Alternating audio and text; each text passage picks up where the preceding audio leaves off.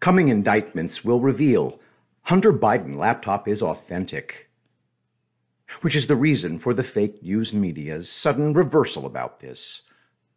By Brian Cates.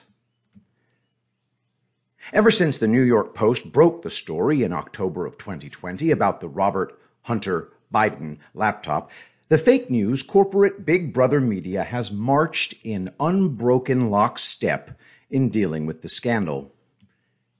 In forming the narrative, it used to suppress the revelation of the deeply incriminating laptop evidence of Biden crime family corruption. Fake news received a big helping hand from a compromised U.S. intelligence community. 50-plus current and former U.S. intelligence officials wrote a public letter in which they dismissed the laptop by saying it has all the earmarks of a classic Russian disinformation operation. Quote, "It is for all these reasons that we write to say that the arrival on the U.S. political scene of emails purportedly belonging to Vice President Biden's son Hunter, much of it related to his time serving on the board of the Ukrainian gas company Burisma, has all the classic earmarks of a Russian information operation. We want to emphasize that we do not know if the emails provided to the New York Post by President Trump's personal attorney, Rudy Giuliani, are genuine or not, and that we do not have evidence of Russian involvement, just that our experience makes us deeply suspicious that the Russian government played a significant role in this case. If we are right, this is Russia trying to influence how Americans vote in this election, and we believe strongly that Americans need to be aware of this." End quote. In the letter, the intel officials made an artfully worded admission. They didn't have one scintilla of evidence the laptop was fake or that it came from the Russians, and made it clear that they were only giving an unformed opinion since none of them had examined the laptop themselves. But that didn't matter. The fake news grabbed the letter and waved it like the bloody shirt in front of the entire country, spending the last days before the November 2020 election declaring the laptop was a monstrous hoax. Warning, this link may be unsafe. NewYorkPost.com. Email reveals how Hunter Biden introduced Ukrainian bizman to dad.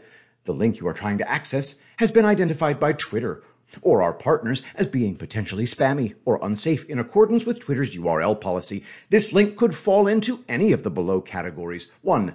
Malicious links that could steal personal information or harm electronic devices. 2. Spammy links that mislead people or disrupt their experience. 3. Violent or misleading content that could lead to real-world harm. 4. Certain categories of content, if posted directly on Twitter, are a violation of the Twitter rules. Back to previous page. Ignore this warning and continue.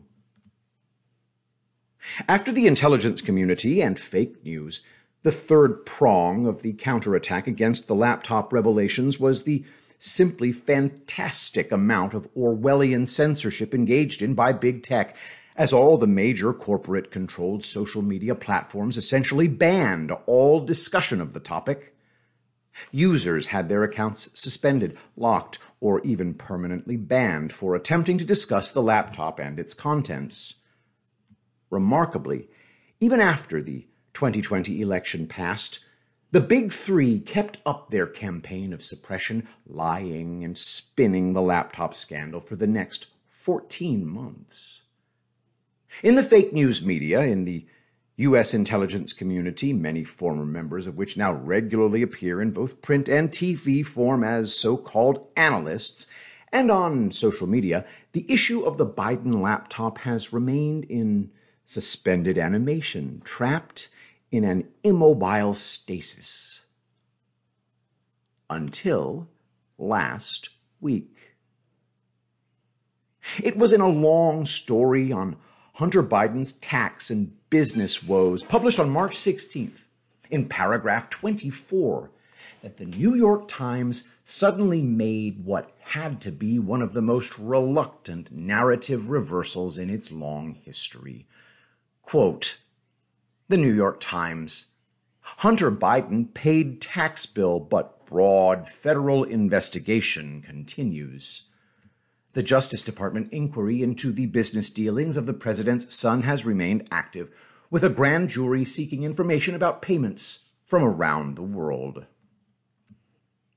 Quote, people familiar with the investigation said prosecutors had examined emails between Mr. Biden, Mr. Archer, and others about Burisma and other foreign business activity. The Times writes, those emails were obtained by the New York Times from a cache of files that appears to have come from a laptop abandoned by Mr. Biden in a Delaware repair shop. The email and others in the cache were authenticated by people familiar with them and with the investigation. End quote. When the New York Times made this sudden, surprise admission last week that the Hunter Biden laptop is real and authentic, they didn't do that for the fun of it. They did that because they had to. Behind-the-scenes developments forced them to do it. Someone told them something was coming, something that will change everything about how the fake news has been choosing to cover the laptop, something that resulted in the realization that continuing the narrative about the laptop being fake Russian disinfo was going to damage their credibility if they didn't reverse course now. So they did. They dropped an old fake narrative and made a key admission while they gather themselves and prepare for a new fake narrative. My gut tells me that Hunter Biden and his lawyers know indictments are dropping soon, and they need to get all the New York Times' ducks in a row for the defensive spinning they'll have to do as the cases unfold. And they won't be able to do that if they keep insisting the laptop is fake. Continuing to insist the laptop is fake when the DOJ, the U.S. Attorney for Delaware, and a federal grand jury issuing indictments are all saying it's not only real, they're indicting people based on evidence from it, would be counterproductive to the New York Times' goals, which is to downplay and minimize any fallout to the Bidens and the Democrat Party. They can't do that by sidelining themselves in a stubborn insistence on continuing to claim the laptop isn't real.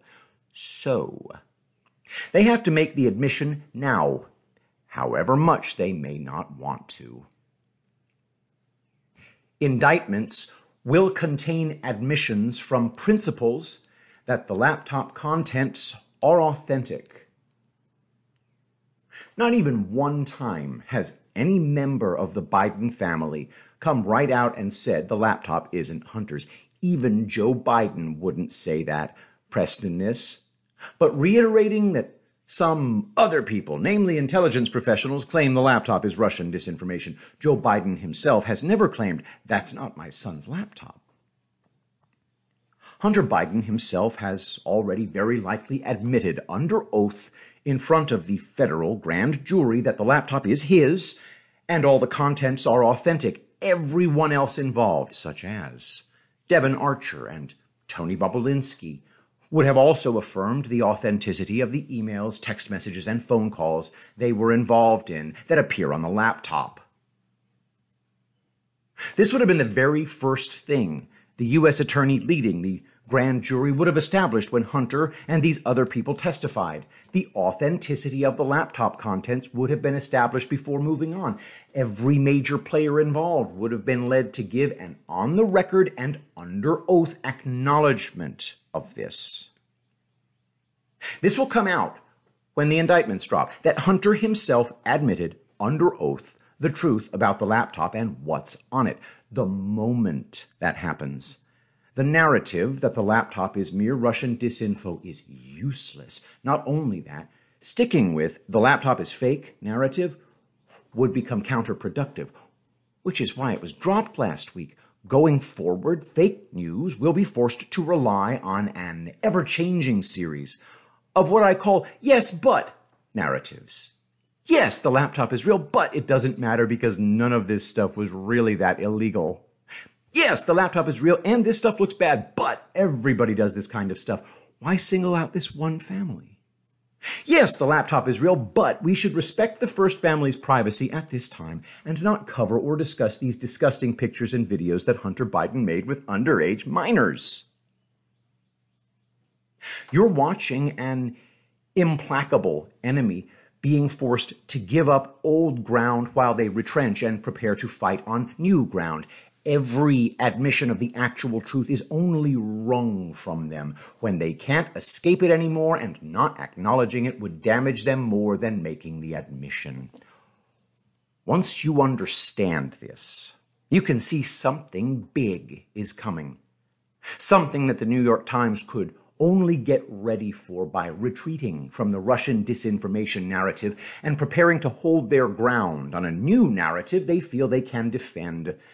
That the laptop contents aren't nearly as bad as they're being made out to be, and besides, this is just a witch hunt being led by Trump partisans.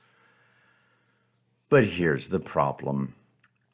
Every single time developments force the fake news media to give ground and pull back from their last fake narrative while they struggle to create a new fake narrative, their position grows weaker and weaker.